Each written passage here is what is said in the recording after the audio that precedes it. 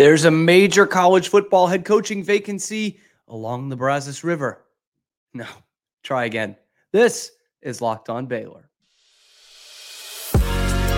You are Locked On Baylor, your daily podcast on the Baylor Bears, part of the Locked On Podcast Network, your team every day. Welcome to another episode of Locked On Baylor, brought to you today by Game Time. Thank you for making it your first listen today and every day. I'm your host, Cam Stewart. We are talking about still Baylor's horrific loss to Kansas State on Saturday on the gridiron. We're also going to break down a little bit of the basketball game last night against Gardner-Webb, and it wasn't a glowing example of what this team could and probably should be. But that's coming up later in the show. First, we still got to talk about football. And I apologize for that, but I know you guys want to talk about it too. So obviously, it's still a bit of a mixed reaction from Saturday's game, all negative. But the mixed reaction being, from what I've heard, not only just from the comments, but also with people, friends that I went to school with who still follow the team and things like that. I used the word embarrassed quite a bit on Saturday. And I did hear some people pushing back on that to say it wasn't embarrassing because it was expected. And I say, well, both of those things can be true. Let me use this example at you. My parents could still be embarrassed of me. I don't think that's true, by the way, but let's just play it out. My parents could still be embarrassed of me, but can they be surprised? No, I went to college to get a communications degree. Things like that. I love that example, but I expected Baylor to lose. I expected Baylor to lose comfortably on Saturday, but they lost by 40 points. They scored a touchdown in the final minute. Sorry. So it ends up only being 34 points.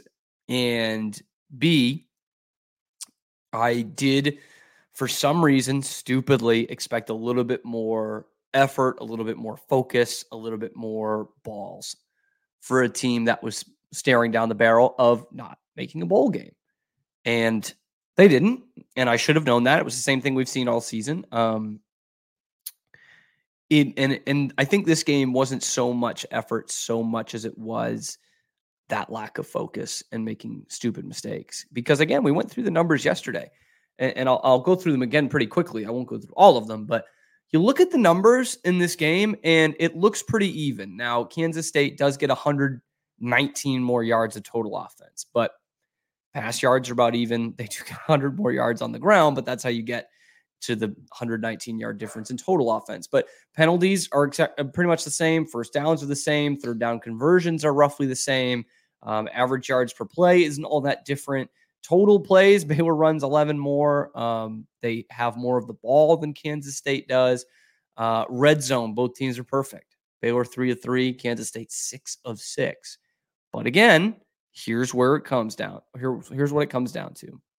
0 turnovers for Kansas State, 4 turnovers for Baylor. Bang, we're done. We're done right there. Let alone the fact that it's 4 turnovers with 21 points off those turnovers for Kansas State. We're done. We're done. That's it. That's it. You don't win any conference game. You barely win any games when you have 4 turnovers. You never beat anybody when you're -4 in the turnover margin. And you definitely don't beat anybody when they're getting 21 points off it, let alone a game against a ranked team in the conference on the road. Never going to happen. Never. And it didn't even come close to happening. So, Will Howard, pedestrian day, 19 to 29, 235 yards, 3 touchdowns, no picks. That's good. That's good. Doesn't seem like 59 points good, but when you're facing a Baylor team that turns the ball over 4 times, that's what's going to happen. And he ends up setting the Kansas State all-time touchdowns record. Good for him. And it made me look deeper into the numbers for the whole season, which, again, are not surprising. But I want to put you through this purview of what if I told you these numbers at the beginning of the season. I think expectations for this team were fairly mixed. That said, I don't think anyone thought it was going to be this bad. I don't think most fans didn't think they were going to miss a bowl game. I think when I mean mixed would be, some people thinking the 6-6, 7-5, Other people thinking 9-3. No one really thinking 11-1. No one thinking 4-8. And most years in the Big 12, this would be a no wins on the schedule kind of year. But the bottom quarter of the conference is that bad this year. So let's look at some of the numbers. Red zone offense, 107th in the nation. I should put this out there because you'll see a lot of triple digits in here. This is out of 133 FBS teams. Red zone offense is 107th. Red zone defense is better than I thought, only 54th. Only 54th. This one jumped off the page at me, but I'm not too surprised by it, but just how bad it was and who they were behind jumped out to me. Tackles for loss allowed. Okay, think of all the negative plays you see from Baylor. The screen plays that don't work out, the rushing plays that go nowhere, the sacks. Tackles for loss allowed. Baylor is 115th in the nation. 115 at 7.4 per game. 7 negative plays each game just off the bat. This is a schedule that had Texas State, that had Long Island, and Cincinnati. Who's that bad? 7 a game. Think about that.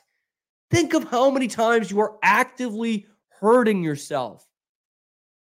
7 times a game. That's behind such powerhouses as Tulsa, Ball State, East Carolina, and UMass. That's the University of Massachusetts. One of the worst teams in not in Power 5, in all of FBS the last decade since they made the move. And East Carolina this year is horrendous. You're behind them in terms of negative plays from your offense.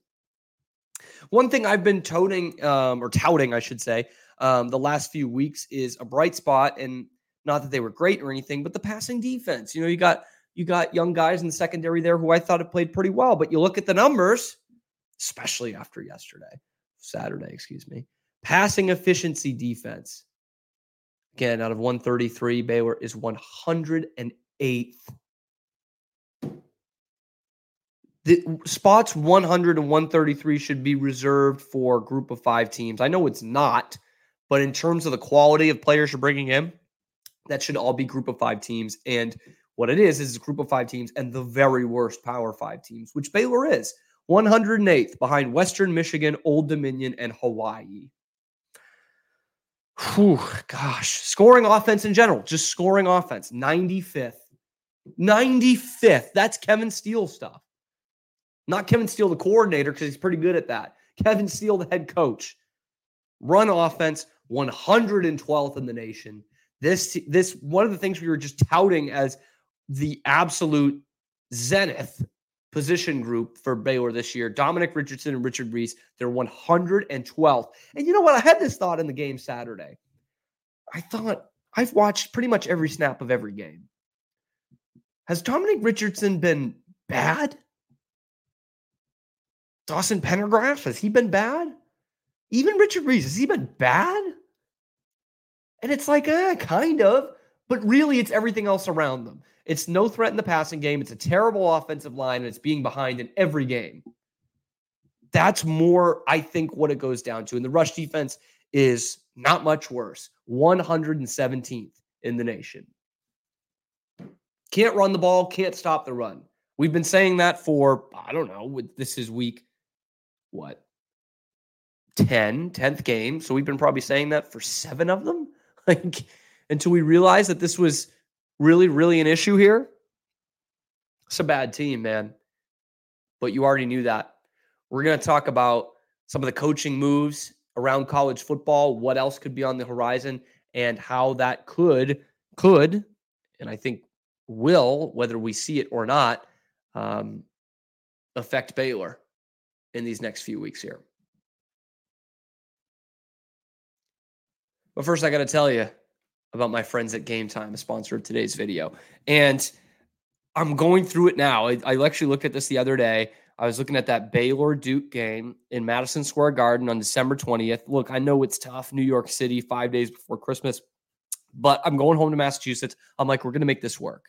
My dad went to Duke. He named me after the stadium. I was a huge Duke fan growing up. Now I'm Baylor through and through. Let's make this work. And I go in to this other website. I don't know why I did that because it said there was ones that were relatively cheap, like under $100. And I was like, heck yeah, let's do this. Until I get to the checkout page and the fees put them up almost $100 more than they were listed on their website. And I said, whether you like the first ticket price or not, Game Time is the one you got to go to. It's got to be Game Time because they are not giving you that crap. They're not giving you all the hidden fees. They're showing you where all the seats are in there. I mean, you're going to see the view from your seats before you hit that purchase button, so you're never caught off guard. And that's what I love about Game Time. It is the easiest way to buy tickets, and it gives you the peace of mind because I'm not going to lie to you. I got the hope from that other website, and it was dashed down, and that is worse than not ever having the hope of what these actual game tickets are. So if you know a guy, please let me know who already bought their tickets from Game Time. Game Time is the place to go. Take the guesswork out of buying the tickets. You download the app, create an account, use code LOCKEDONCOLLEGE for $20 off your first purchase. Again, that is going to the Game Time app, redeem the code LOCKEDONCOLLEGE for $20 off. Terms do apply with that. Download Game Time today. Last minute tickets, lowest prices guaranteed. Okay, so of course the big news out of college football yesterday. There is, like I said in the open, there is a head coaching vacancy at a major college football program here in Texas, right on the banks of the Brazos River. And it's not Baylor. The Texas A&M Aggies are letting Jimbo walk out the door, which is good. And it shows me a couple of things about the Baylor situation that it is right now. So first and foremost, we'll get it out of the way. A&M overall is a more attractive job than Baylor. Absolutely. They've got a lot more money than Baylor does. I think Baylor plays poor a little too much, but A&M has endless bank accounts, right? Biggest buyout in history, $76 million for him not to coach there. It just feels like if they can get 76, you can get, 12 for Aranda? It feels like that, right? And with that, one of the things I brought up in the post game, and I'll get more into that the next few days, next few weeks about these coaching candidates, if it indeed is the last two games of the Dave Aranda era coming up, is the buyout is one thing, but then you got to pay for another head coach, right? A&M's going to have to do that. They're going to have to pay $76 million and then give someone a comparable contract to go there. And so I think with the Baylor situation, if it's $12 million to buy him out, how are you paying for the next coach? And that's why I think of those coordinator names that I brought up. Look, I don't necessarily want to go the coordinator route either. I don't. And I know the names you're going to bring up. Kevin Steele and Dave Aranda versus the last two full-time coaches you hired that were already head coaches, Matt Rule and Art Briles. Pretty successful guys. So I do feel just in my gut that you got to go head coach after what we've seen here. But with the money, how competitive can you be? For a guy like Jeff Traylor, who got a pretty sweet deal at UTSA, he's getting paid all right and turned down the kind of contract that Baylor could offer from Texas Tech. If Baylor's out of money, I think Tulane will be able to put up some money to keep Willie Fritz. I think Texas State will be able to put up some money to keep G.J. Kinney there. And G.J. Kinney, in order to wait around and say, hey, next year, if I go to bowling with these guys again, or we compete for the conference championship, I'm looking at, obviously this won't be it, but an A&M type job rather than a Baylor type job. So that's kind of the things I was thinking about with the buyout. And the other thing too, of course, is that is another school, another program ahead of Baylor in the pecking order that is already on the coaching search. Michigan State and A&M comfortably, both better jobs than Baylor, both have vacancies. And the more those add up, the tougher it becomes for Baylor. Now, the saving grace, the silver lining here is A&M probably has their guy in Mike Elko, who was obviously an assistant under Jimbo. has been terrific at Duke, even though they lost the heartbreaker to Carolina on Saturday. But I think a 9-win season last year. And they're a team that's going bowling again. That's in the top half of the ACC, even with that loss. So anyway, he's done a real good job at Duke. And I think that's a guy you bring in at A&M. Now, that said, crazier things have happened. What if the first option doesn't go to, if the first option doesn't go there, Mike Elko? Because then, realistically, you're thinking about Jeff Traylor is the next guy who I think needs to be at the top of Baylor's list. And that's one that if it's going to come down to a pissing contest between Baylor and Texas A&M for Jeff Traylor, Baylor's not winning that one. They're not. And I will say this, I will preface this, because A&M is such a weird one to diagnose, because in theory, yes, it should be Elko, but you're going to have to give, again, a comparable contract. You know, it's not going to be the same buyout. It's not going to be the same salary as someone like Jimbo Fisher, but it's going to be a big salary because they're going to back A&M into a corner there. And secondly, I think back to who had the job before, Jimbo Fisher. It's tough to remember now, but this was coming off, a couple of years at Jameis, a national championship, a real good run at Florida State for Jimbo Fisher. And it was kind of like Kim Mulkey going to LSU. Everyone was like, really?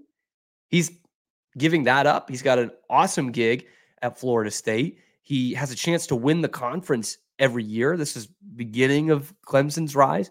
Why would you do that? Why would you do that? And so you got to wonder, is A&M going to pull that off again? Are they going to pull someone like, I don't know, a Dan Lanning or someone like that, or Lincoln Riley? We know he could jump ship. Is something like that going to get pulled out of the bag? I don't know. But having two teams that are ahead of you, two programs that are ahead of you in the pecking order, already have their vacancies and already out on the phone scheduling interviews is not good. Is not good for Baylor. And another thing to take from this is A&M, for as much as we meme them, and they've deserved it, they acted like a serious football program here. I know it's not the same situation as Baylor financially, but just the thought process of this is not where we need to be. This is not where we need to go. This is not where we need to be right now. And the last few years haven't been what they should have been. We need to compete with the big boys. And we are going to cut out of this situation right now. We're not waiting around. We're going to find our guy because we're a real serious football program. And yes, they don't have to worry about money the same way Baylor does. But again, I don't think the buyout is too unreasonable for Baylor. If they're a serious athletic department and we're going to pour the resources into this athletic department, and specifically, of course, this football team to raise the profile of our university, this is an eye-opener. This is how a program does it. And I just wonder if Baylor's going to be left sitting on their hands here when they're hiring Jeff Traylor and G.J. Kinney says, no, you know what? I'll wait another year. I'll wait. I'll wait another year here at Texas State. I'll take them to a 10-win season next year, and I'm going to go to Florida or UCLA. Because that's really possible. It really is. Or Mississippi State or whatever. It's possible. Or by the way, if let's just play out the scenario. Let's say Jeff Traylor does get hired at A&M and he announces it by the end of the month. And Baylor's still sitting pat and they're going to wait till after the bowl game, which would obviously be egregious. Traylor goes to A&M. UTSA's first call is to G.J. Kinney. And obviously Baylor is a better program overall and it's a better job, but they might beat you to the punch. Anyway, that's what that means for Baylor, is that there's another school, another program in the pecking order, higher in the pecking order than you are, that has a vacancy, that's already getting on the phone and financially can attract anyone in the nation. So take that as you will. Will Dave Aranda be their next defensive coordinator at A&M? Maybe. I think he might be at USC, though. Alex Grinch out the door. Lincoln needs an experienced guy in there, a guy who gives him fits defensively, the guy who almost single-handedly made him leave the Big 12. Yeah, maybe they hire that guy. Maybe. We'll see. Now, we spend a lot of time talking together, you and I. We get fired up together. We pound our heads into the brick wall together after the losses. Who starts, who sits, who should be fired, who shouldn't, all that. I'm thankful for that connection that we have. And today, I want our chat to be a little more personal. I just learned that you can get a 1-year supply on ED medications. You realize what that means? Bring on extended travel. Bring on whatever that next natural disaster or supply chain issue is. You are covered, my friend. You don't have to worry about whether or not you can refill your generics for Cialis, Viagra, or Revatio prescription. And this is possible because of our friends and our sponsor of today's video, Jace Medical. Go online right now at jacemedical.com and receive your 12-month supply on your daily medication. Remember to use the promo code LOCKEDON at checkout for a discount as well. One of their customers said this about Jace: I am thankful for this service. I want to read this word for word because it's important. I'm thankful for this service. Supply chain issues caused me to cut pills in half to have it. I ordered most of my daily meds with a year supply. I also ordered the antibiotic kit, and now I feel secure. Prices are lower than my local pharmacies, and I highly recommend this for everyone.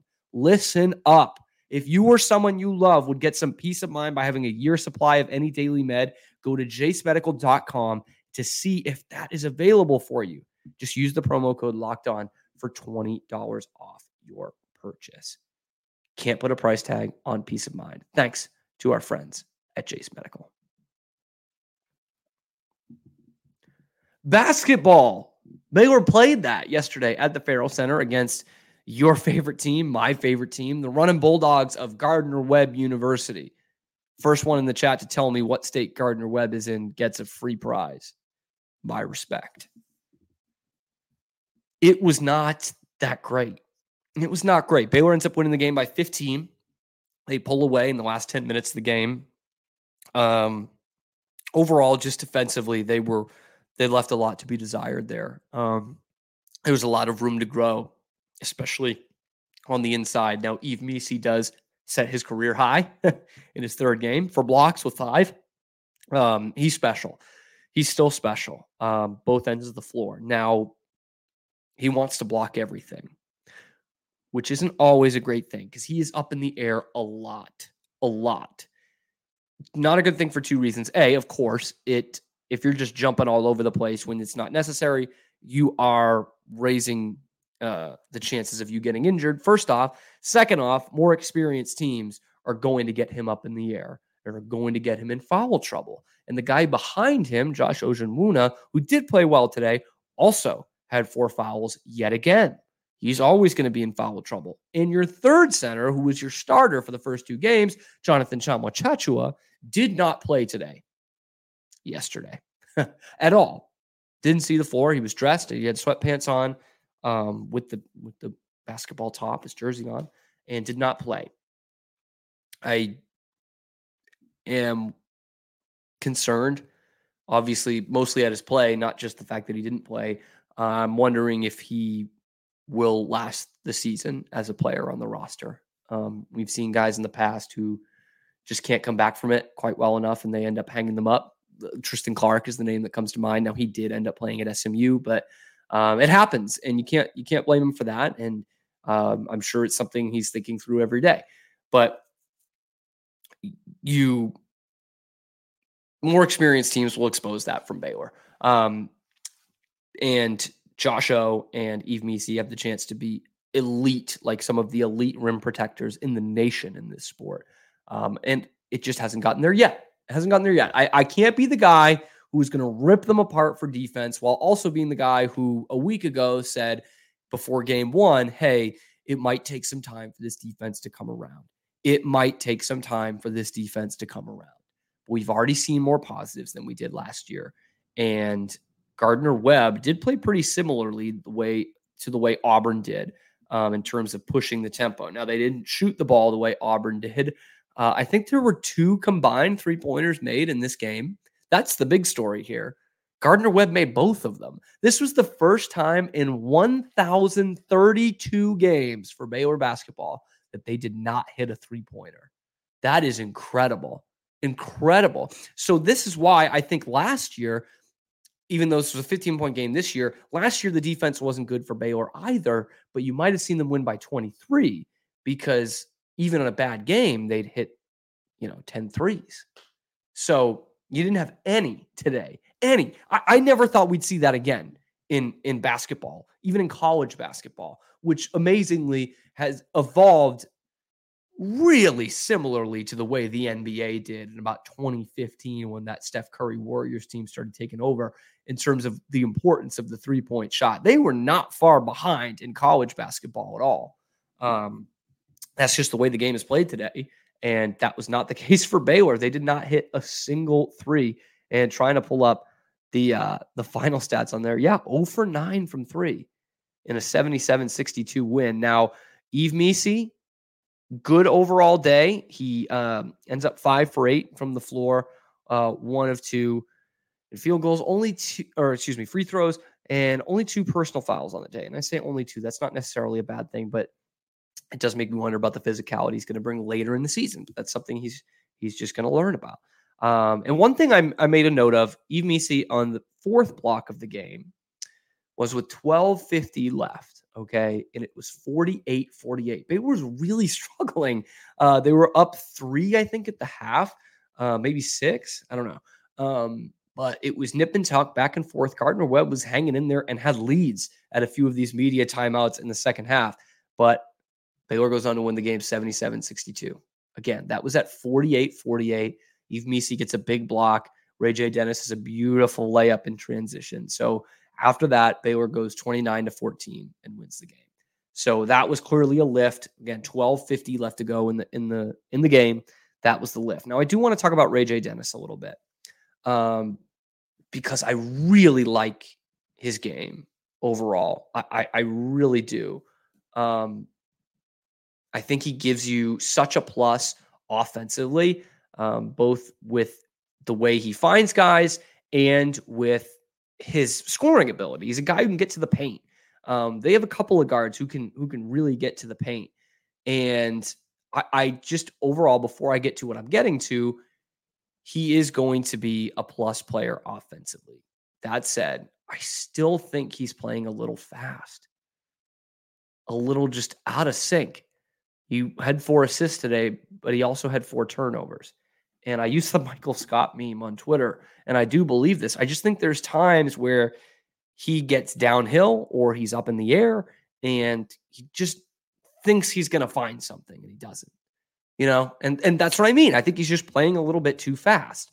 I think he's a real good facilitator. He is a good penetrator, and he's a pretty decent shooter as well. I think he is such a plus player for them offensively.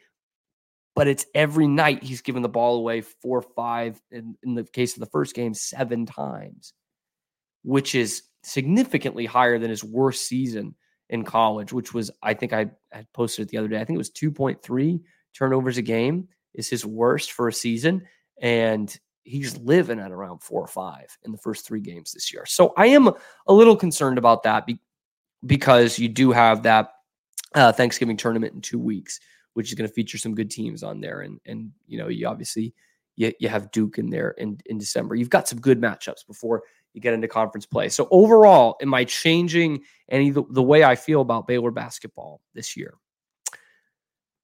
It's a little more apprehensive after this game against Gardner-Webb because I just thought they were sleepwalking through it. The John Brown game, it was a quick turnover time-wise. What was it? Wednesday morning, basically. You get in at 3:30 in the morning, get off the plane, and then you're playing 31 hours later, which is just not a lot of time after your very first game of the season to recover. I do love the makeup of this team. I think this is going to be one of the best starting 5s in the nation, and I just think it's so well-rounded that facilitator who can score like Ray J. Dennis, a lockdown perimeter guard in Jaden Nunn, a unicorn in the middle in Yves Missi, Jacoby Walter, who was barely heard from today. I put that in air quotes because he did lead the team in points with 18 and I didn't think had a great game. And Jalen Bridges, we know what he can do. So I think this is a really legit starting 5. I'm just waiting to see more of these pieces come together. And that's why, I guess, why we have the preseason, the pre-conference season. But I think this is going to be a really fun team to watch. And one guy I want to shout out today, D'Antoine Grimes. If I got this right, and I can't see how, I can only see how much they played, but I think D'Antoine Grimes came in with about 9 minutes left. And I think it was his first time coming into the game. If he did before that, it was for like 30 seconds. But if I'm right, he sits for 30 plus minutes, comes in for the last 9 and plays the last 9. And that's when Baylor pulled away. And he only has 2 buckets, but they're 2 real nice drives. He made some good plays. He played well defensively on the perimeter. And he's one of the guys who's out there when Baylor takes control of this game. And it's a weird 5 that are out there.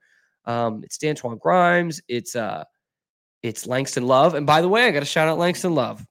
I got to. I didn't think he was great in the first game against Auburn. And I thought, man, what is he going to be? He can absolutely be a microwave guy off the bench for Baylor. I absolutely think that. I know the level of competition these last 2 games are not near what they are going to see in the conference schedule. But we've seen this in flashes before. We just need to see it more consistently. I think Langston Love is going to be a big-time player off the bench for the Bears this year. I think he's got the speed, which I didn't think he had in game 1, but he could be a real important 2-way player for you. Anyway, I'm over time. We are going to have another show tomorrow. It's TCU week. I know I can't feel the vigor with it either, but we're going to talk about it. TCU week, the battle of the mids. One might be going to a bowl game. One is not, but it's a rivalry either way. Throw the records out the window. Thank God for that. Thank you for making it your first listen today and every day. I really appreciate you guys. This has been Locked On Baylor.